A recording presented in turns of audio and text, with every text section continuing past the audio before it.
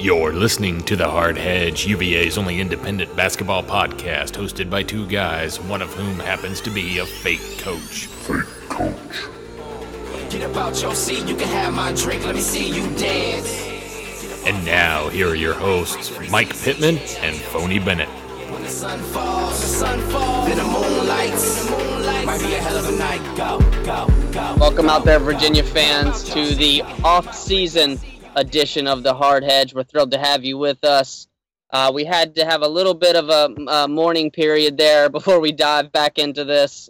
So we're going to try to focus tonight on the future and a lot of the positives, and we'll touch on what ultimately was an amazing season last year, all things considered. We got the whole panel here with us. Let's start with my partner in crime, Mr. Phony Bennett. Phony, how you doing, pal? I'm smiling again, and I didn't think that was ever going to happen again after the Syracuse game, so that's progress. Yep, that's I feel your pain. Daniel O'Neill is also with us at Embrace the Pace. What's up, buddy? Not much. Ready to be back and talking basketball once again. Yep, thrilled to have you. Charlie Sawwasser at University Ball. What's up, Chuck? Good evening, guys. It's good to be back at it. Thrilled to have you with us again, pal. And we're trying to gather ourselves a little bit, or we did over the last few weeks, and we want to try to focus on the future in this episode. But I guess we got to at least touch on how things ended a little bit. And Phony, I'll start with you. Let's do the Cliff Notes version of just, what exactly happened, and, what maybe we could have done differently to have extended the season a little bit longer. Oh, man, it was painful. We had that game. I mean, that game was clearly, there was a point about 10 minutes left, I guess, that we looked to be in control, and then as soon as Q's started pressing, things fell apart. And I put this on the coaches as much as I do the players, that somebody needed to take control, and we would break the press and then miss. And they were point-blank shots. They were shots we should have made, but there's a certain point someone's got to say, hey, pull that out. Let's shorten this game up and maybe just try to stop their momentum a little bit sooner. I mean, a lot had to go right for Syracuse to win that, and a lot had to go wrong for us to lose it, and clearly it all happened. But I'm sure there will be a lot of time spent in the offseason working through all this by the coaches, by the players that are coming back. So I don't think we'll see a repeat of that, whatever it was. But, man, that was really tough to swallow. Daniel, how'd it happen? Well, that's a complicated question to answer. I don't think there really is a single answer with how it happened. It's just a lot of different things sort of snowballed, and shots didn't fall. They hit everything. They got the energy, and there were some interesting calls throughout that game. And I think definitely, not even close to blaming the refs at all. We blew an enormous lead. That's all on us. But I think it was just sort of it had a weird feeling even when we were winning. I remember saying something like wow, we. Imagine if we were actually playing well, how much we'd be beating them by, because we didn't seem to be really all that sharp. I think London being on fire kind of hid a lot of some of the warts that were kind of showing during that game. But still, that's not the first time we've had a game like that, but you still expect to win when you're up by something like 15 points with 9 minutes left against a team that just isn't as good as you. And it's one of those things that we're talking about it now, and we could talk about it forever. But it's going to be one of those things that once you start talking about it, it's the wheels start turning in your head, and you start thinking about what could have been. And just it'll frustrate us for a while. But I guess the theme of this podcast, I'm assuming, is going to be it's not the end of the world. We're not starting from scratch here. We've got something built, and next year will be fun as well. And so, I don't know, it's just fun. It's even the things in immediately following the loss, because I hopped in a car. I was at my family's place out on Long Island, and I was driving back to Connecticut that night. And so basically, I just immediately hopped back in the car, and once I got home, then I started looking at Twitter and stuff, and it was really nice to see like I saw like Tony Bennett trending on Twitter, and I was like, oh god, people are probably ripping him apart. But I mean, I'm sure that there were plenty of people doing that. But when you clicked on that Tony Bennett link, most of it was just like the words he said afterwards, and it's like, wow, like I don't know, that's what it's all about, and that's why we like this program. So I mean, it's as long as you kind of have that attitude, then you can kind of deal with talking about and thinking about this loss. But it'll always be tough, obviously. Yeah, there was a little bit of discussion. I will prove Daniel's point here.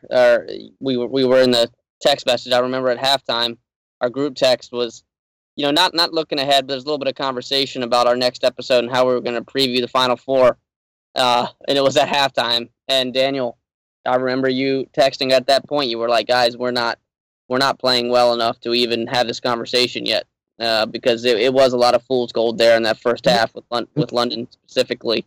And it's not even me. Like I'm like some people might just like literally. I have some friends that would just like literally, no matter the situation, we could be playing amazingly and would still like, guys, we're not there yet. But like, had it been like had we been playing like we were against Iowa State, I'd be right there with you. I was like, all right, like let me get my tickets to Houston, like stuff like that. But it really was like a weird game, and it just like I remember like using the phrase like a house of cards. It didn't feel all that stable.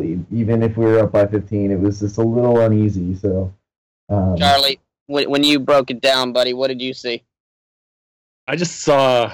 I mean, when Syracuse put the press on, it felt like we just got away from what makes Virginia basketball what it is on the court. I mean, I feel like maybe as great as we were against the press that Iowa State put on, I feel like maybe we were a little overconfident in our ability to break it down and score because, I mean, Syracuse has better on-ball defenders than Iowa State does. And even when we had numbers, it felt like we were just sped up, trying to force these shots, trying to replicate what we did late against Iowa State. And so we were out of place on offense, and then numbers on one end, Syracuse got back up the court pretty quickly, and we weren't necessarily in the best position to contest. And I feel like from there, it just spiraled. And I mean, let it be known, there's no doubt. I'm sure our coaching staff tried to get the message across to slow this down and get back to looking like Virginia basketball. I'm not saying they didn't, but I feel like the fact that it kept playing out the way it did means that maybe they needed to reinforce that a little bit more than they did. Yeah. But yeah, I feel like it got out of hand, and by the time we tried to turn around and rally, it was too late. Like it was like being passed by a train. That's a great way to put it. And there was one particular possession in the middle of all of it where, I'm screaming at the TV for somebody to just pull the ball out. There's no need to run out right now. And Malcolm gets it on one of the lobs that London threw, and he gets it, with a head of steam. And I'm thinking, okay, Malcolm's gonna stop. He's gonna settle in. We're gonna try to work for a shot here, even though we weren't too successful at that for most of the game. But I was like, Malcolm of all people is gonna calm us down right here. He ran straight in, tried to score on two people, got blocked. They went down the other end, and Richardson hit a three. At that moment, I was like, wow. Huge. I'm like, there's something, like these guys are completely out of their game right now. And I think the fact that we were struggling a bit against the zone altogether, just struggling to get really good quality looks consistently, I think that played into it. I do believe that our coaching staff probably should have done a little bit more, because I've watched the tape. I'm not understanding why even the coaches are so calmly not telling our guys to slow down, or I'm not trying to question Tony by any means, erect a statue of that guy right now, but the whole thing was it's just like everyone from the players to the coaches, everyone was stuck on the track watching a freight train go by. And Tony's approach, sorry Mike if I cut you Go off ahead. But Tony's approach almost reminded me of what, I mean, I've grown up a Bulls fan. I've been a Chicago Bulls fan my whole life. It reminded me almost of what Phil Jackson used to do, and that he would just trust his guys to play their way out of it. Except Phil was doing that in an 82 game regular season or a best of 7. Like, they were just, I feel like there wasn't time to let these guys play their way out of it. Yeah, you see some of the great coaches do that too. I mean, some of them, Roy Williams certainly, I think does it too much, but I've seen Coach K do it to great effect. Sometimes the guys are able to play themselves out, and I mean, that's kind of where you get tested. Maybe we have to be there. I mean, this is, Tony said you got to learn to lose first, and this is as far as they've gotten, and they couldn't get to the next step this time, but hopefully with the coaching staff, the guys coming back, learned enough that they can make that next step. Yeah, and honestly, I tend to agree with the sort of let them play approach. I mean, obviously, like in hindsight, maybe a perfectly timed timeout would have been beneficial, but I don't know. One thing I will say is that I liked how, like, obviously everything went to hell, but for me, it's much more frustrating when I feel like in the past we've been vulnerable to giving up leads by just like trying to dribble the air out of the ball and basically just like really playing like very stereotypical in a bad way Virginia basketball and really just like trying to wind out the clock. I liked that we were a bit aggressive and said, I mean, at least early on, we were like, okay, we can beat this press. We're gonna beat the score. I'm like always okay with that. Like especially with the way Syracuse was playing in half court defensively, their zone was really on another level, and we were not executing at all. Like I really can't even remember how many well executed sets against the zone we had, other than just like giving London the ball at the top of the key and just saying, "Hey, shoot it." Daniel, I agree. I agree initially. I do. I disagree that this team, in recent history, this team has done an awful lot of winning, and we've done it by playing our game, by when we have a lead, by milking that clock a little bit, running our offense, exhausting the defense for on both sides of the ball, and doing what we do. That we've shaken that ability to let games go. To let leads go in the last 2 or 3 seasons, 2 seasons specifically, and it's because of the way that we've played around that 8-minute mark in second halves. Man, we've been methodical. I agree.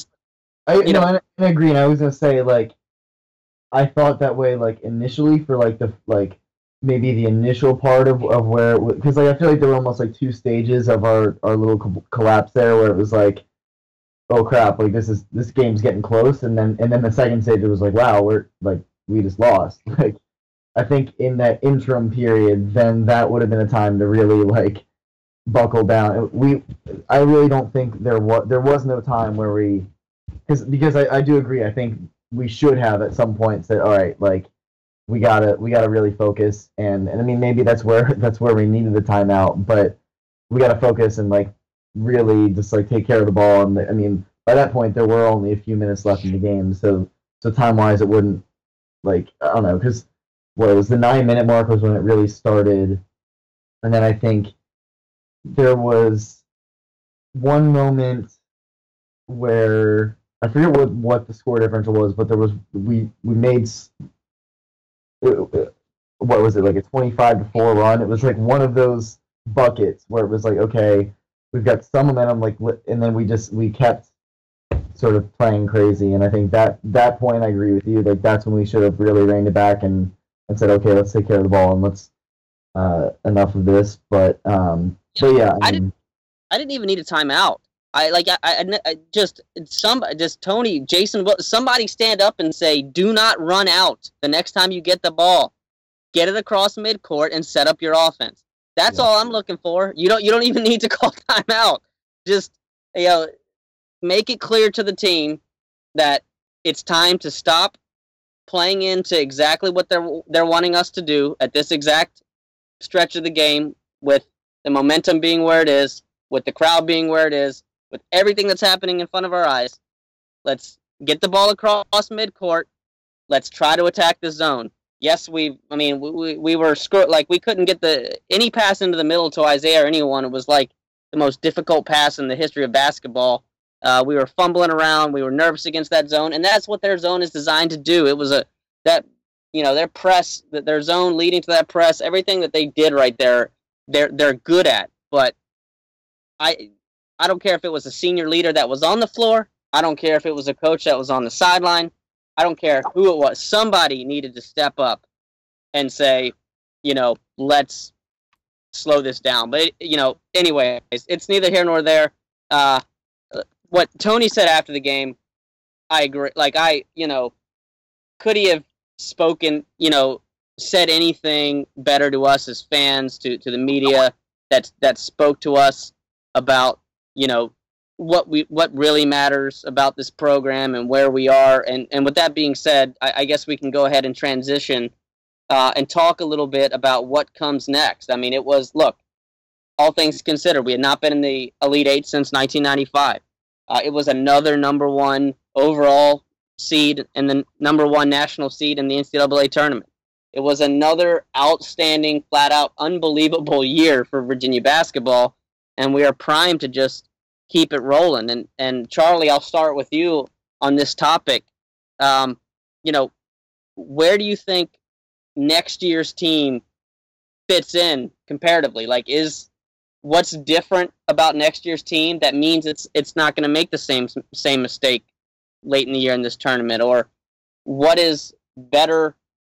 What will this team be better at, or what will this year's team be better at compared to last year's team? Wow. I think, it's going to be it's basically going to be a complete reboot of Virginia basketball. A lot of the supporting guys from these past few years are still around, but they're going to be in much more prominent places. I think it's going to be different in that I think we're going to be perhaps a more versatile, more athletic, more unpredictable team than we've seen in recent years, just because of the extent to which we're changing personnel. It's been pretty easy to feel like we're going to be running a lot through Malcolm or a lot through Gill. And with those guys gone and with combining with Toby and Nolte to take 3/5 of our points, it's going to be interesting to see where exactly we go for offense next year. And I think it's going to be, we're going to see more of London Parentes off the ball, because we're going to need him for perimeter scoring. And it's going to be interesting. Austin Nichols jumping in to the big man role is going to be playing. He's kind of a different big than we've seen, like a non-center sized back to the basket type than we've seen in a while. And I think his scoring and will kind of provide us something interesting that we haven't seen in a little bit.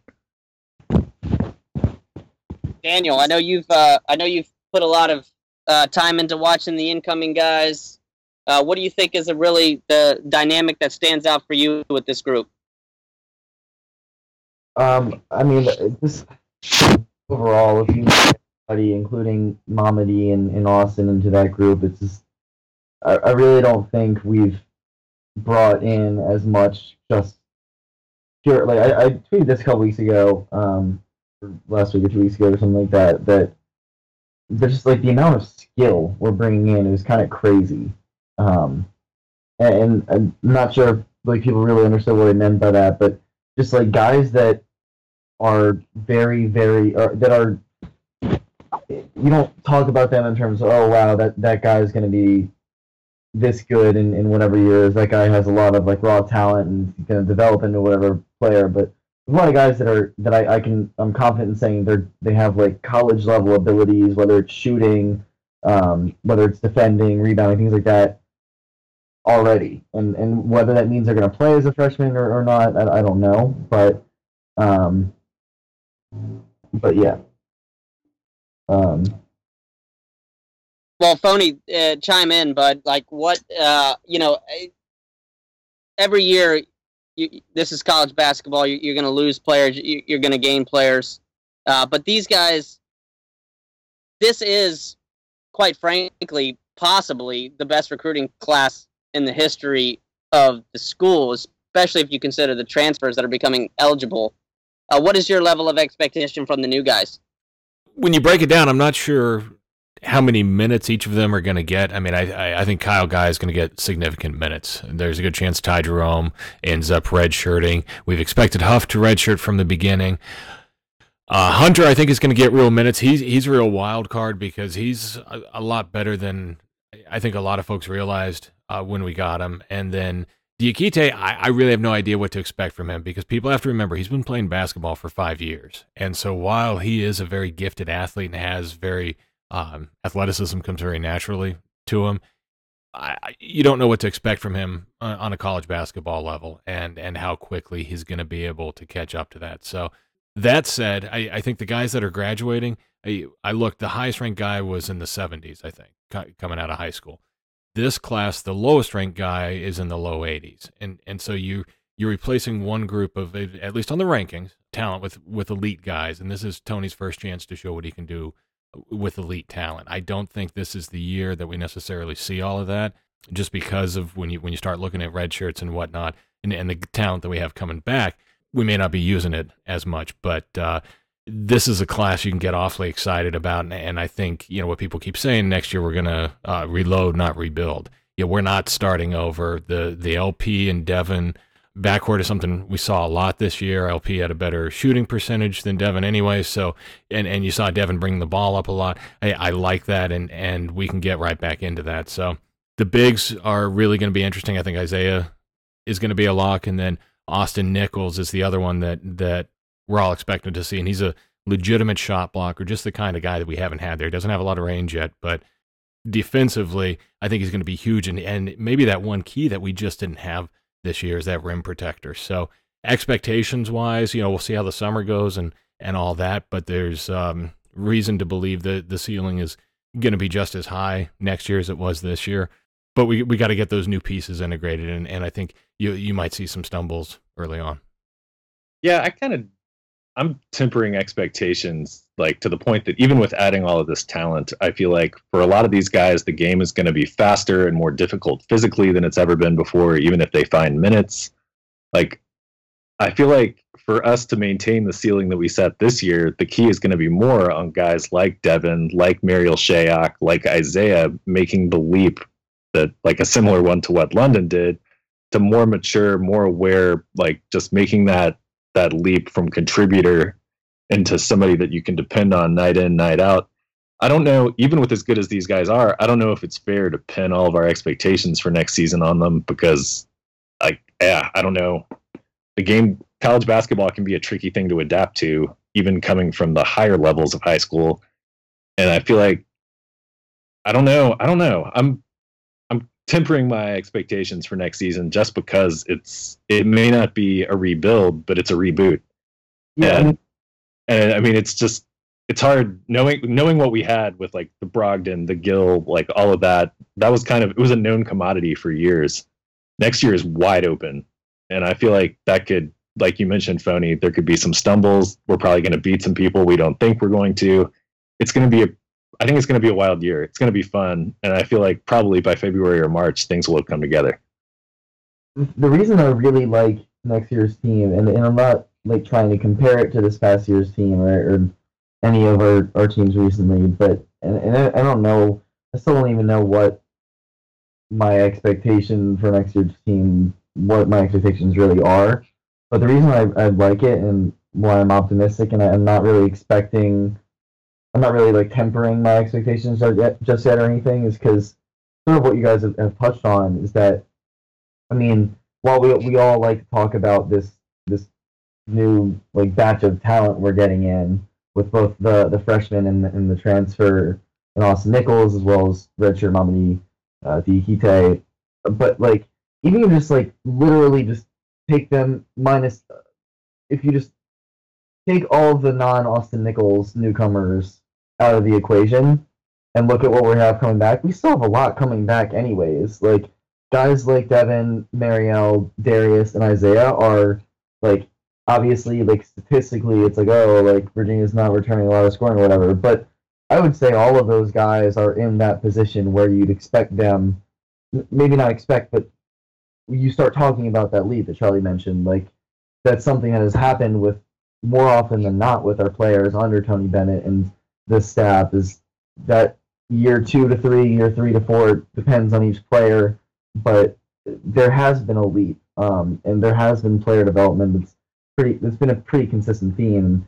I think it's more likely than not that the at least some of those guys, at least 2 of those 4, 3 of those 4 have that sort of leap. And so even if you just take out the new guys we're getting, I think it's already a very solid, respectable team. And then you add in the new talent we're bringing in and really take the pressure off of them and tell. I mean, the Kyle guy right now on his high school team has to do literally everything for them. You put him around some other talent and say, hey, we just need you to make some open shots. That's all we need you to do. Tell Mamadi, hey, we just need you to grab some rebounds, be aggressive on defense, and put back some dunks. You tell those guys to really you take the pressure off of them and just let them sort of contribute, and that's what I think really makes this team scary is that we have a lot of guys that can contribute and that I expect to contribute on top of some good experience, and then I think what makes teams great is having those upper echelon players, and I think we have 2 of them in London Parentes and Austin Nichols. So I think there's just a versatility and like diversity of the types of talent and experience that we have that I just think that when we look towards middle of ACC play towards the rest of next season, I think it'll really start to come together, and we'll have a really nice roster to work with a lot of different options. That I don't know. It's very like we've said, it's very different from what we had in the past, where you kind of know that we're gonna be Malcolm Brogdon, Anthony Gill, Mike Toby, Leonard Prentice, but I don't know. We're definitely going to be more unpredictable, but I think that could be in a very good way as well. I think we're returning 6 guys with multiple starts. Is that correct? I mean, that's pretty good experience. I mean, we got LP, Devin, Mario, Darius, Isaiah, and Jack. I mean, that's so it's not exactly like we're starting over. That's not the worst 5 to put out there in the first place. So we can get started. It's going to be integrating that talent. You've seen some of Tony's teams kind of struggle in past years trying to get the new pieces integrated. So that's going to be what'll be interesting and not always pleasant to watch early on. Yeah, I mean, with the 2012 class, which was, I guess, a good comparison in terms of we were bringing in numbers and pretty highly rated guys, even though these guys are more highly rated than that class was. It's still a different situation, obviously very different situation because our program wasn't what it is now, but I think I was at that George Mason game when I'm pretty sure Taylor Barnett, Justin Anderson, and Mike Toby all started their first college game. We talk about relying on the freshmen too heavily. They're going to be in a contribution type role versus we're not really saying, hey freshmen, you guys are you're going to determine our season, and that's what I really like is not only the level of talent but the situation they're going to be put into. They're going to be put on a pretty experienced roster, and I think they're going to be put into a good, comfortable position to contribute and succeed in terms versus making them go out and do everything, which is kind of what they're used to in their high school career. No, that's a really good point, Daniel. Yeah, I agree, and guys, I agree with essentially everything you guys are saying. My big thing is Hall, Thompson, or Shayok. This Virginia team really, has to replace a guy that just went on one of the most epic runs in Virginia basketball history, if not the most epic outside of Ralph, I guess, late in the season there. He's a, ACC Player of the Year, first team All-American. It's, to me, the freshmen that are coming in, they got a bunch of talent, but they have a level of an adjustment, especially defensively, that is going to mean their minutes are going to be somewhat limited no matter what, no matter how good they are offensively. that means one of those three guys or all of those three guys, which I agree, it's more like, everyone's going to have to elevate their game to a certain degree. But when it comes, what's in this, we're in the second half of a game and we're struggling in our offense a little bit, and somebody just needs to get the ball in their hands and get to the free throw line or make a bucket and get us out of a funk. Who's going to be that guy? Because I think we kind of got a little spoiled with Malcolm there, and just kind of, everybody can elevate their game to another level, but are you going to be able to really, be the truck driver for your team when you need to be? That's what I'm curious to see. Who's going to step up into that role outside of London, who obviously we all know is going to have to be more aggressive. But I kind of agree with you, Charlie.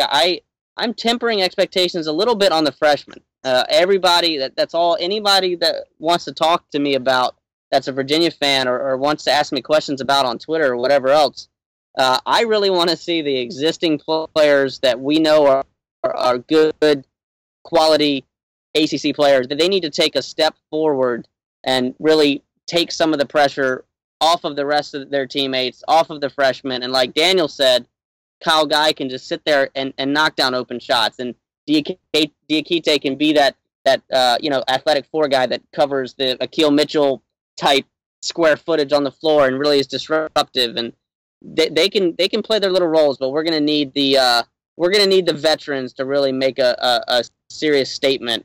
And I expect they will, because Tony Bennett's teams have done that every year.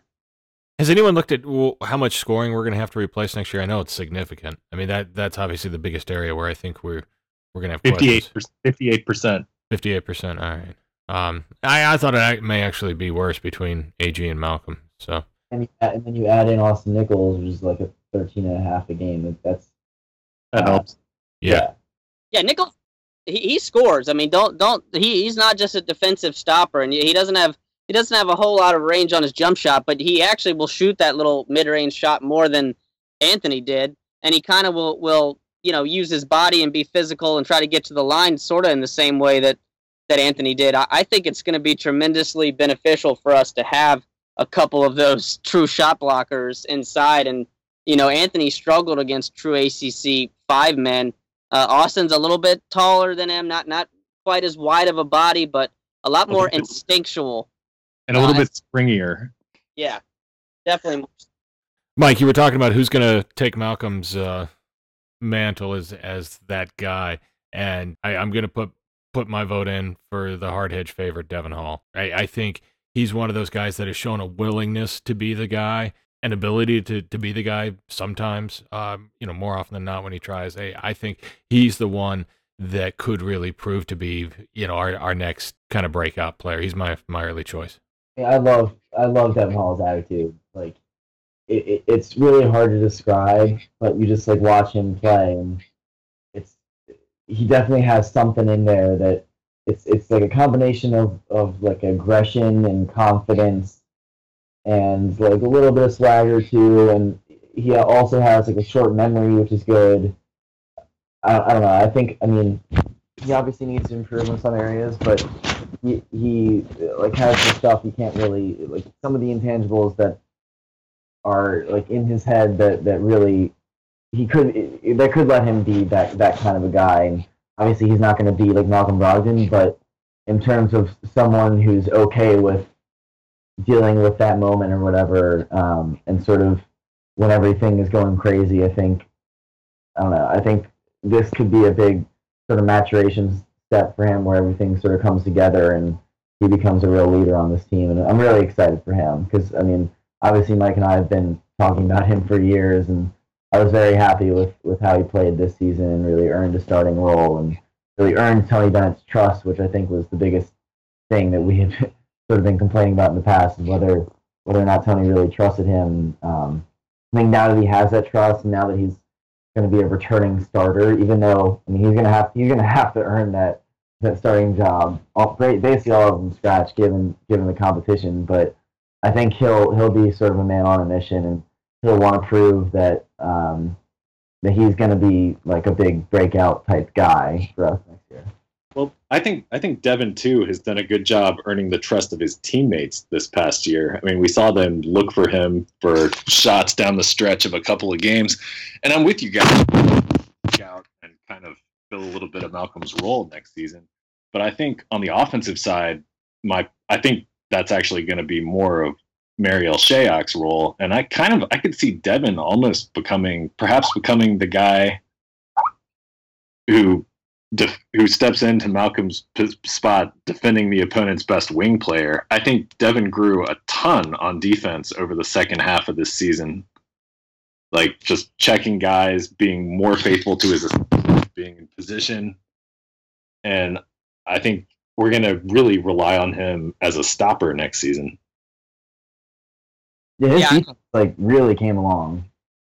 It definitely did. I was tremendously proud of that. I thought that he just mentally, he was so engaged in the game, and he needs to work on his finishing a little bit. He's got to get the shooting percentages up, but he just mentally he's in the right place. He's got a great attitude, and I'm just, as like a proud uncle, I was just so happy to see him earn that starting job. Like Daniel said, I think I'm going to give my go-to guy or the guy that I think is going to step up in big moments or kind of be the aggressor when we need offensive help. I'm going to go with Shayok, Mariel Shayok. Look, I put on the film from the Charleston tournament, which he was quite possibly the MVP of the whole team for that tournament. I think people don't realize how much that wrist injury nagged and affected him through the majority of that ACC schedule, and his ball handling got really suspect there for a while, and I don't think I don't think he's a terrible ball handler. His free throw shooting was awful all year. I don't think he's a bad free throw shooter.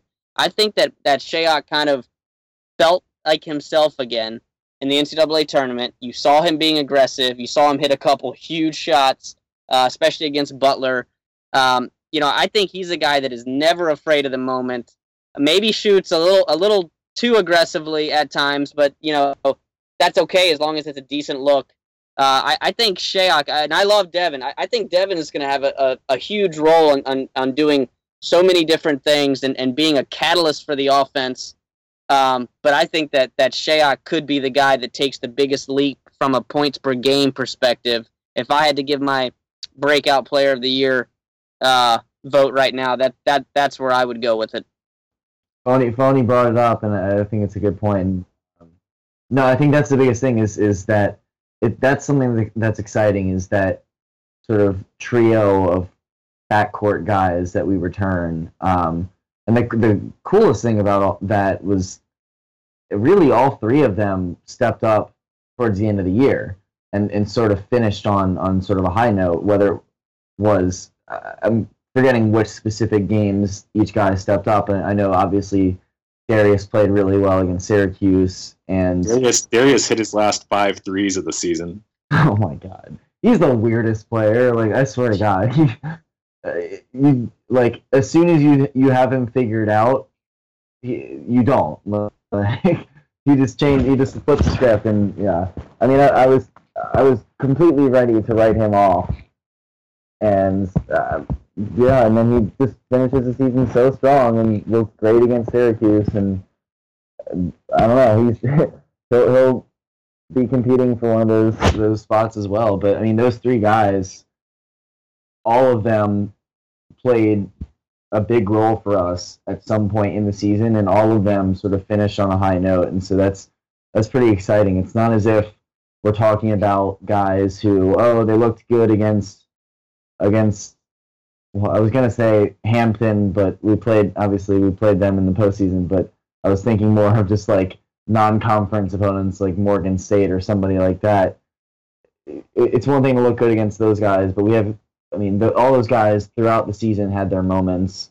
In non-conference play against like Villanova, Darius was very good, and obviously throughout the season, Mariel had moments, definitely more towards the end of the year, and then Devin finished strong, was sort of a consistent factor throughout ACC play. So I think, like I said before, like those guys are in a position to take that leap, and so while we're losing a lot in terms of scoring and experience and things like that, like I'm very grateful to to be bringing those three guys back to go along with, one of the better point guards and most explosive, I think, offensive weapons in the country. So, yeah, I think the backcourt's exciting, and then like in the front court, you've got Austin Nichols, Mamadi Diakite, Isaiah Wilson. Like, there's just so many options on this team. It's gonna be fun.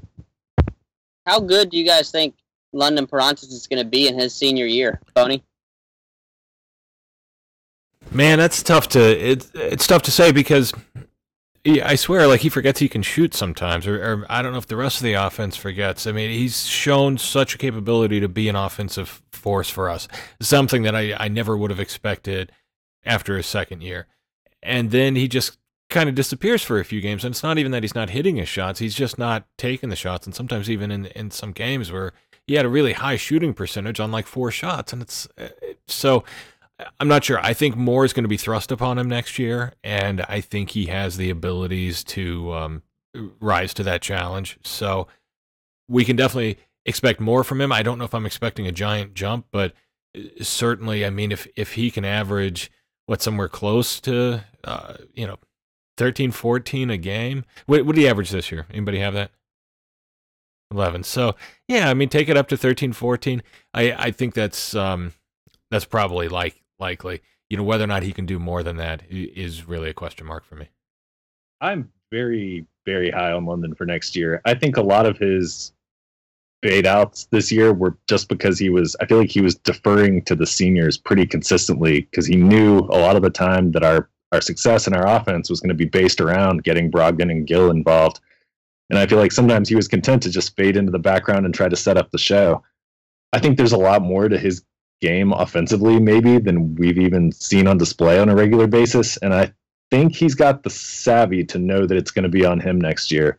It wouldn't surprise. I don't think he's going to hit half of his threes again because I think the focus is going to be so much more on him, but I think we're going to see more of his in-between game, his kind of his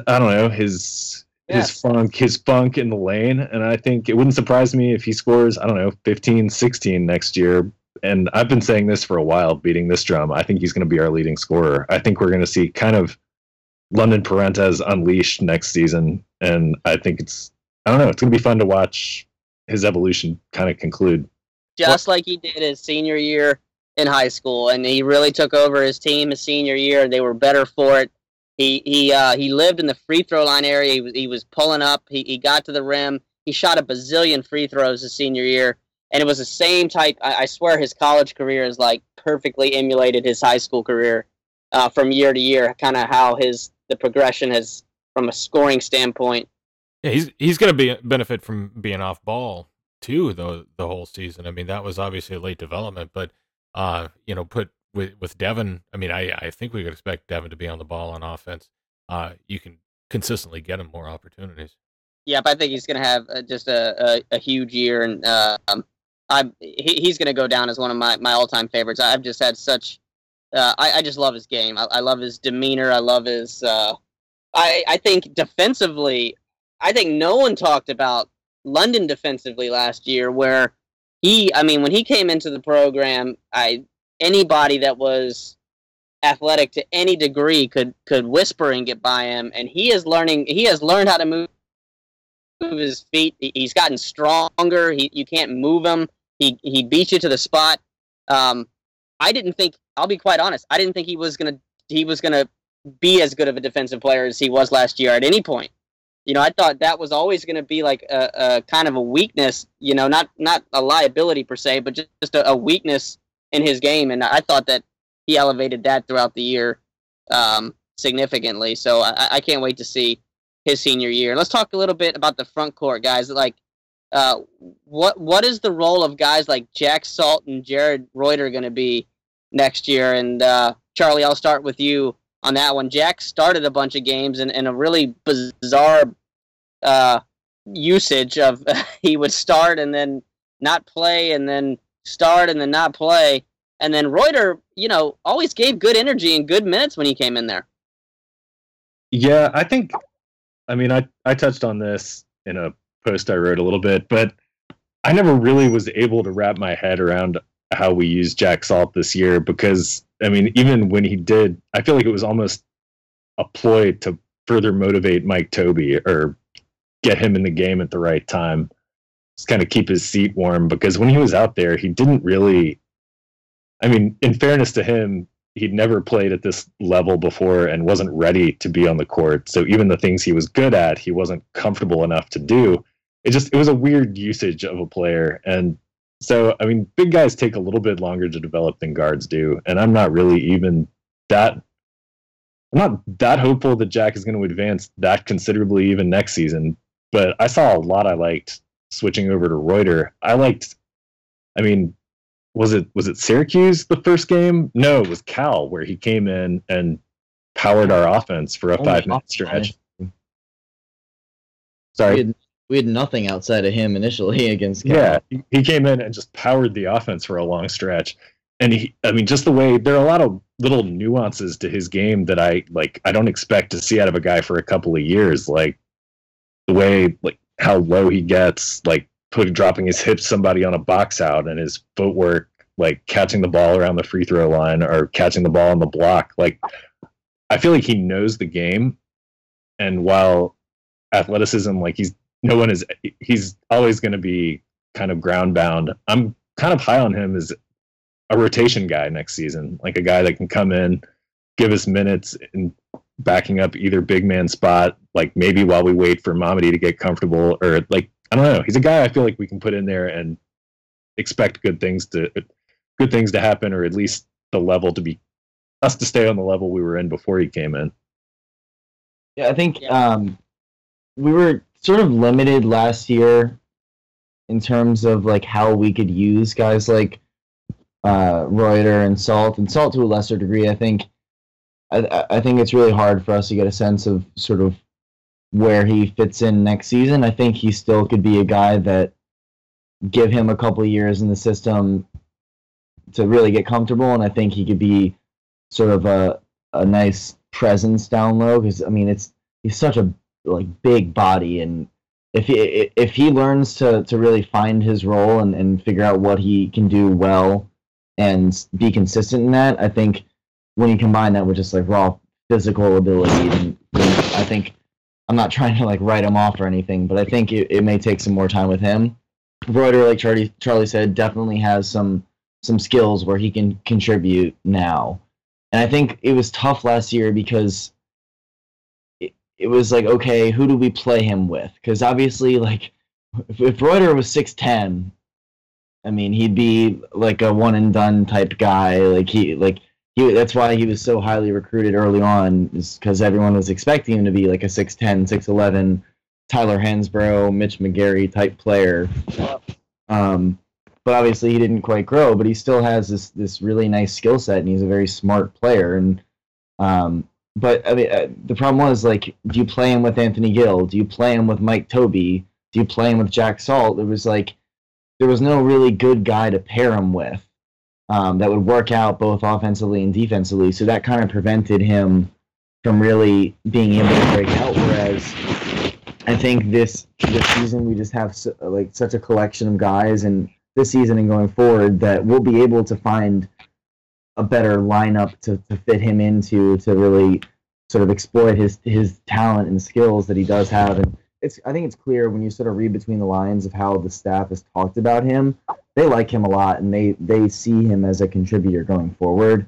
It's really easy to forget about a guy like him when you have Austin Nichols coming in, and Mamadi Diakite redshirting, and Isaiah Wilkins coming back, and all these other guys. But I think he will be a piece. It's really hard to put a finger on exactly what that entails, but he's got skill. He's a smart player, and he's gonna have some sort of a role. And even just this past week or so, when Tony was sort of wrapping up the Syracuse game, one of the things he mentioned was sort of what was going through his head afterwards about what he might have done differently. And one of the first things he said was, "Oh, should I have played guys like Jared Reuter or something?" So that was something that was really, those are the type of things I'm talking about, in that the staff is expecting him to contribute. So I think as fans we might start expecting that as well. But yeah, I obviously a low usage player, but he's impressed me in a number of different occasions. So it's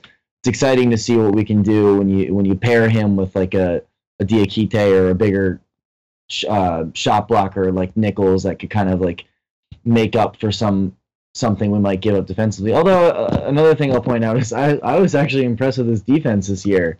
For a guy that's limited physically, like Reuter is against some of the guys he's going up against, he was pretty solid defensively at times.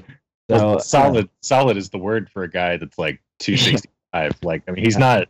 While he's not fast, he's very like he's cut in a way a lot of freshmen aren't, and wasn't it like he didn't yield any ground against anybody. That was really impressive to me. Man, if you could like if you could just like bring Jack Salt and Jared Reuter together and give like Jack Jared's size, but like also have or other way around. If you give Jared Jack's size, but also have like Jared's skill, man, you'd have a hell of a big man.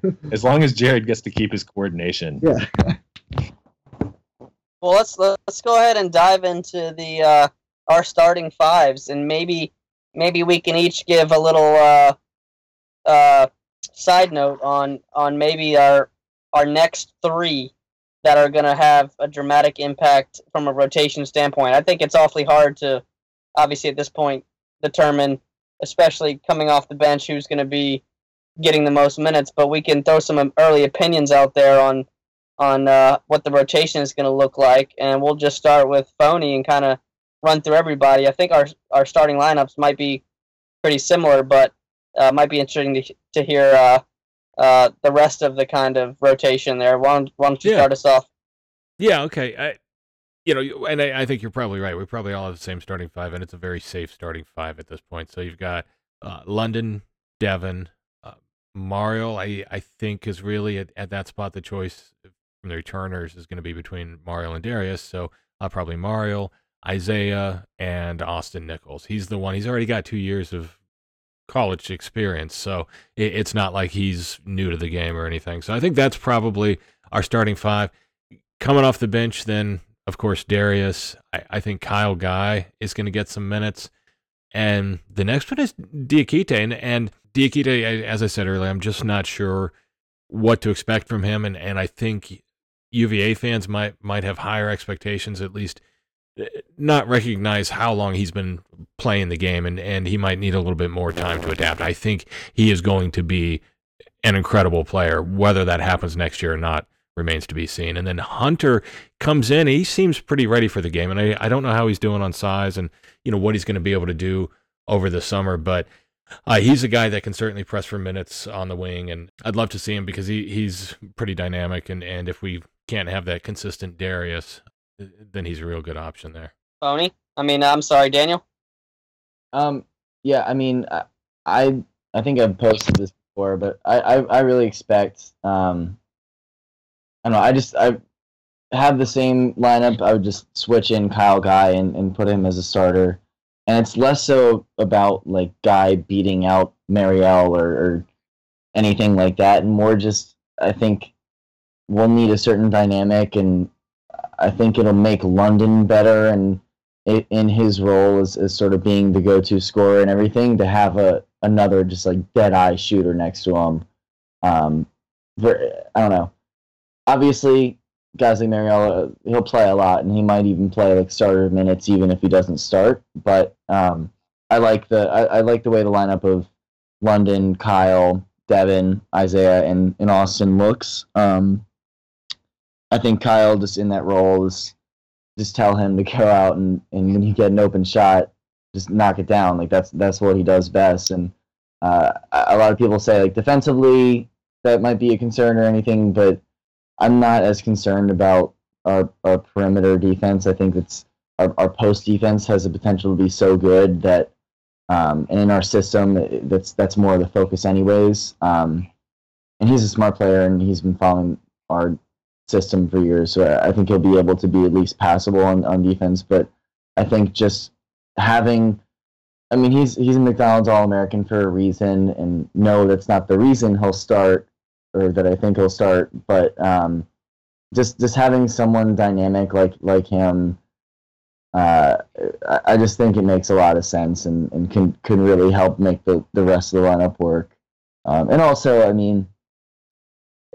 position-wise and lineup-wise, while Devin and Mariel are very different players, I just like I like really just sort of mixing that up more as Mariel's, and both of them have sort of, at least last year, played sort of this 3 spot, and while Devin also obviously has some lead guard abilities. I don't know. I mean, that's what I don't know. I think Kyle Guy will ultimately have a chance to start, but again, like, there are so many different options with this lineup.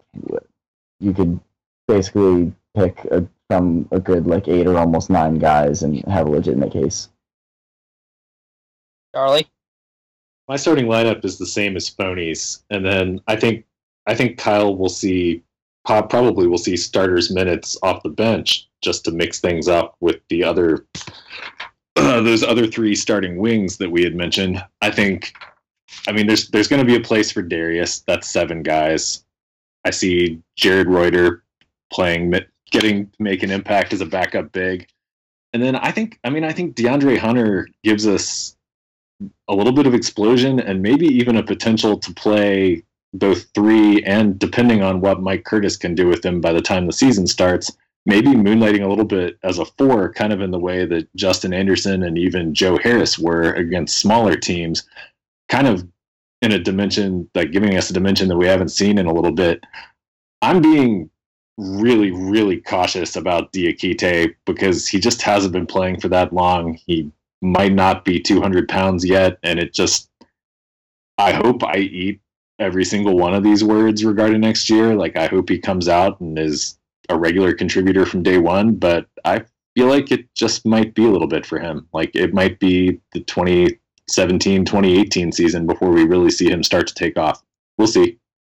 Hey, can I mention I left Reuter out of my depth chart, and I don't know that I could take anybody out, but yeah, I'm with you. I think he's gonna get some serious minutes, maybe 10 minutes a game, and he's a guy that seems to play really smart.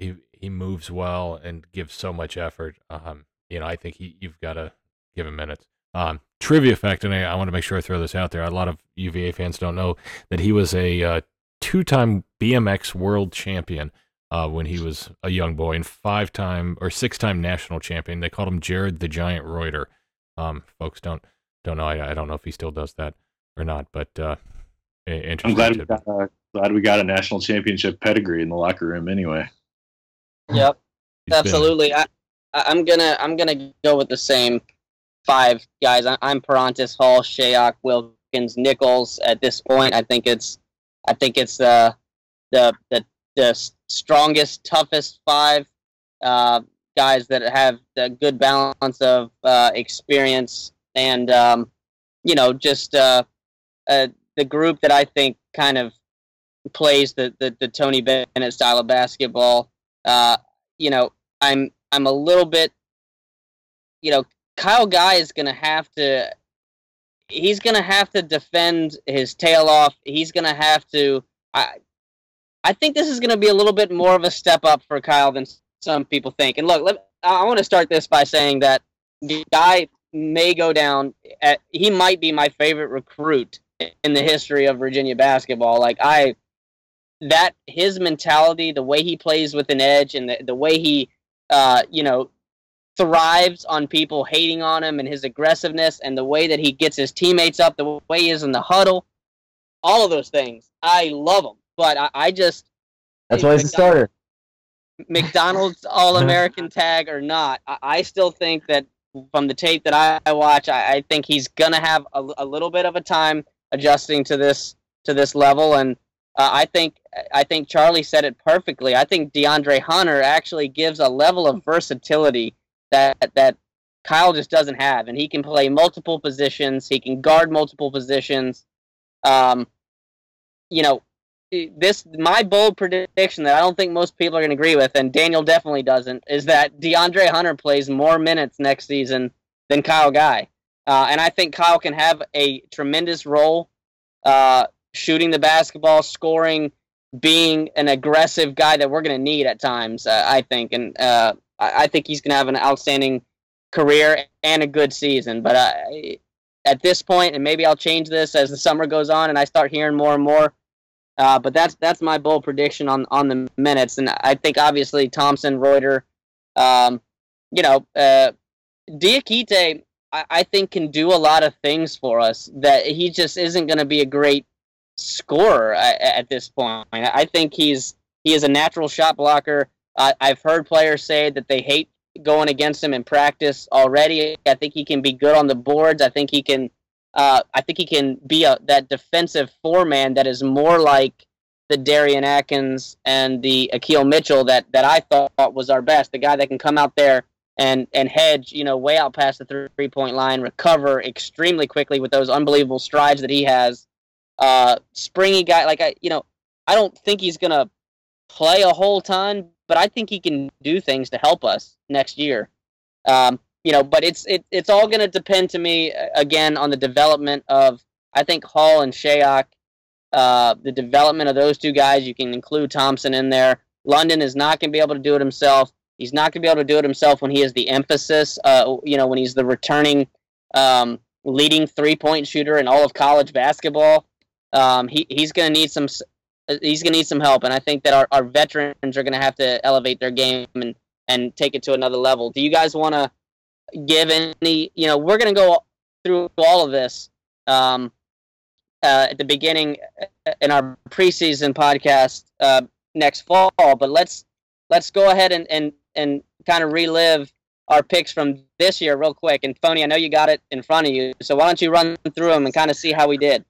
All right. Of course, we talked about this. The only one that had the opening starting lineup, right, was me, but that's that changed very quickly, as we all knew that it would. And you're the coach. You have some say in that. Right, yeah. The breakout player was real interesting because there's a couple options now. But Mike and Charlie both had Mike Tobey. I don't think they got that right. I had Isaiah Wilkins. He ended up being a starter, very consistent guy. So certainly a good case can be made for him. But Daniel had London, and London showed a whole new aspect to his game this year. So who do you guys give that to real quick? Oh, I don't know. That's a toss-up. Toss-up, fair enough. Newcomer of the year, three of us had Darius, and Mike had Jack Salt, and said Jack's going to play more minutes than anyone thinks. Well, Jack started a number of games, so that was more minutes than I thought. Right, even at the time, it seemed curious. So we'll give Mike. I was basing that off of a lot of preseason chatter from folks inside the program. It's interesting. The whole salt dynamic is just a fascinating one, but we already touched on that. Sixth man of the year, two of us had Isaiah, two of us had Mario. I think a good case can be made either way. They both ended up becoming starters, right? Both started, yeah. Yeah. Isaiah started most of our games, so by NBA rules, he wouldn't qualify for this. Right, he wouldn't be eligible. He was too good as a sixth man. He became a fifth man, and so I guess the ones that said Mario, which would be me and Charlie, said Mario. So you were arguing for yourself there, Charlie. I know not a lot. I didn't get exact records from everyone. I predicted a 25-5 regular season record. We were 24-6.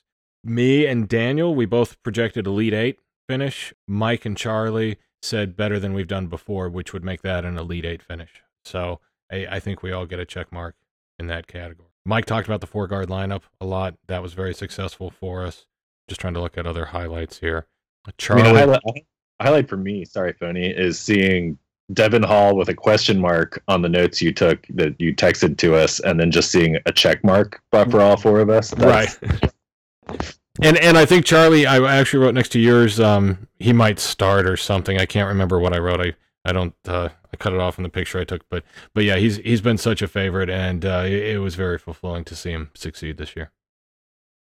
So I think that's it. Overall, I think we did really well. Our expectations weren't ridiculous. Folks said it was either going to be us or Carolina winning the regular season. We know how that ended up, but the season went about like we expected, I think. And preseason, we would be very happy with what we predicted. And I think in retrospect, we should be very happy with what they did, and the future just keeps getting brighter.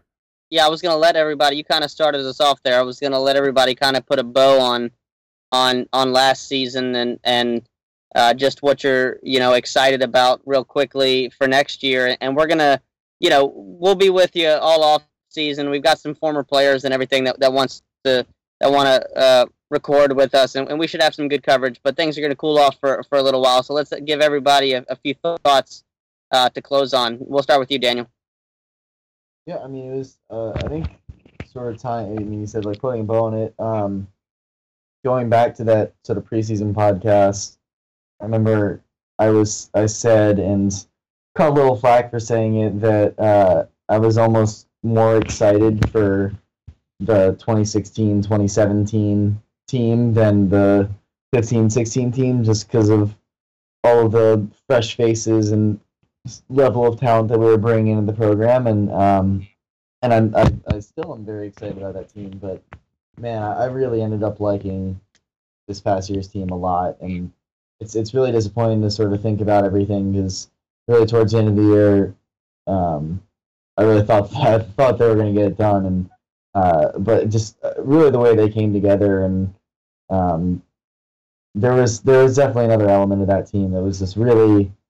It's really made me proud to follow them, and I mean, each team has been like that in a different way. So I think that's something that we can continue to look forward to each year. Is that really each team will always make us proud and will always be fun to watch. And I don't know, that's why we follow and whatnot. But while it's disappointing how it ended, we got another team to root on and cheer for next year, which will be a lot of fun. So definitely looking forward to it. Charlie. I think really just looking at it from a wide perspective, I think like the in-game ups and downs are what a lot of people see and a lot of people think about, but just I'm thankful that I had a chance to root for Malcolm Brogdon, Anthony Gill, Evan Nolte, Mike Tobey for the time that they were here. Like, I don't know that I've ever had as much fun like rooting for a particular class, a particular group of guys during their tenure with a team or organization. And I mean, sports obviously mean a lot to me. And so just getting to spend my free time rooting for guys that were both good representatives of the university, great basketball players, and guys that elevated this program. Like, they took the next step for Tony Bennett and set it up for this next class to hopefully do something better. I'm thankful for everything they did. And like, I'm grateful that I got to watch it as much as I did and for as long as I did. I don't know. They leave a legacy behind that I hope we can continue and carry forward. Well said, buddy. And I'll be honest. The loss hurt. The loss hurt. I remember waking up. I had big plans for Houston. I remember waking up on that Saturday and like for a split moment, I forgot that it was the day that the game was supposed to be, and then when it hit me, man, I was in the shower, and I was like, man, like I just it really hit me for a long time that day, and I know that team had come together and did so many amazing things late in the year that I thought something very special was upon us. But look, it was special. I mean, it was another unbelievable year, and for any time that I'm upset about a loss in the Elite Eight, I immediately think back to the not too distant past when I was embarrassed, to put on my UVA gear because our basketball team was so atrocious, and that watching them simply inbound the basketball was an absolute nightmare. I am so proud to put my heart and soul into this program because of the product that's on the court. And anything is going to happen in a one-game environment. These regular seasons do mean something. They mean a lot. They mean that this program is a winner. And it is a winner through and through, and it is going to be a winner again next season. And I'm not sure how the year is going to go. I'm not sure if we're going to be better. I'm kind of with Charlie on that one. I got to wait and see before I believe that team is going to be better than last year's. But I know this. We're going to be good. We're going to play our asses off. We're going to play hard. We're going to defend. We're going to have amazing kids. We're going to have an amazing coaching staff. And there certainly will never be a moment of hesitation for putting my Virginia gear on. I'm awfully proud of this program, and they're just a tremendous group of young men and adults. And on that, I guess we'll go ahead and sign off unless there's anything else you wanted to throw in real quick, Phony. No, man, I mean, just what all you guys said. This was such an easy group to cheer for. They carry themselves well. They play hard. They never did anything to embarrass the program or the school. So I don't know what the future personalities, the guys they're bringing in, I hope they're as fun to cheer for as these guys were, win or lose. But the class that's going out, they turned excellence into the ordinary, and they really left their mark. So we're proud of them, but we're excited at what's next. Also, before we sign off, I want to give a big shout out to the Who's that are in the NBA playoffs right now. My Twitter feed is blowing up. Apparently, Justin Anderson is going nuts. I can tell you how much pride I get watching him play and watching the Dallas Maverick fans who are just being introduced to Simba, their reactions to the plays that we all knew and love over his career at Virginia. It's just magical. I love that we have players that are going to that level, and we wish you nothing but the best, Simba. We hope you have a great series. Friend of the podcast. Friend of the podcast, Justin Anderson. Yeah, he was actually going to come on a couple of weeks ago. We couldn't get the schedules straight. He was trying to make time. He was on the road in Portland, and he was more than willing, but hopefully we'll be able to get him back on one of these days. If he comes on and gets that with him, that means I'm 1 degree away from dunking on Kevin Durant myself. Well, for another edition of the Hard Hedge, thank you guys all for joining us. For the rest of the crew, we look forward to having you with us for some of the off-season podcasts, and we hope you have a great off-season. We'll keep the content coming for you. Wahoo wah.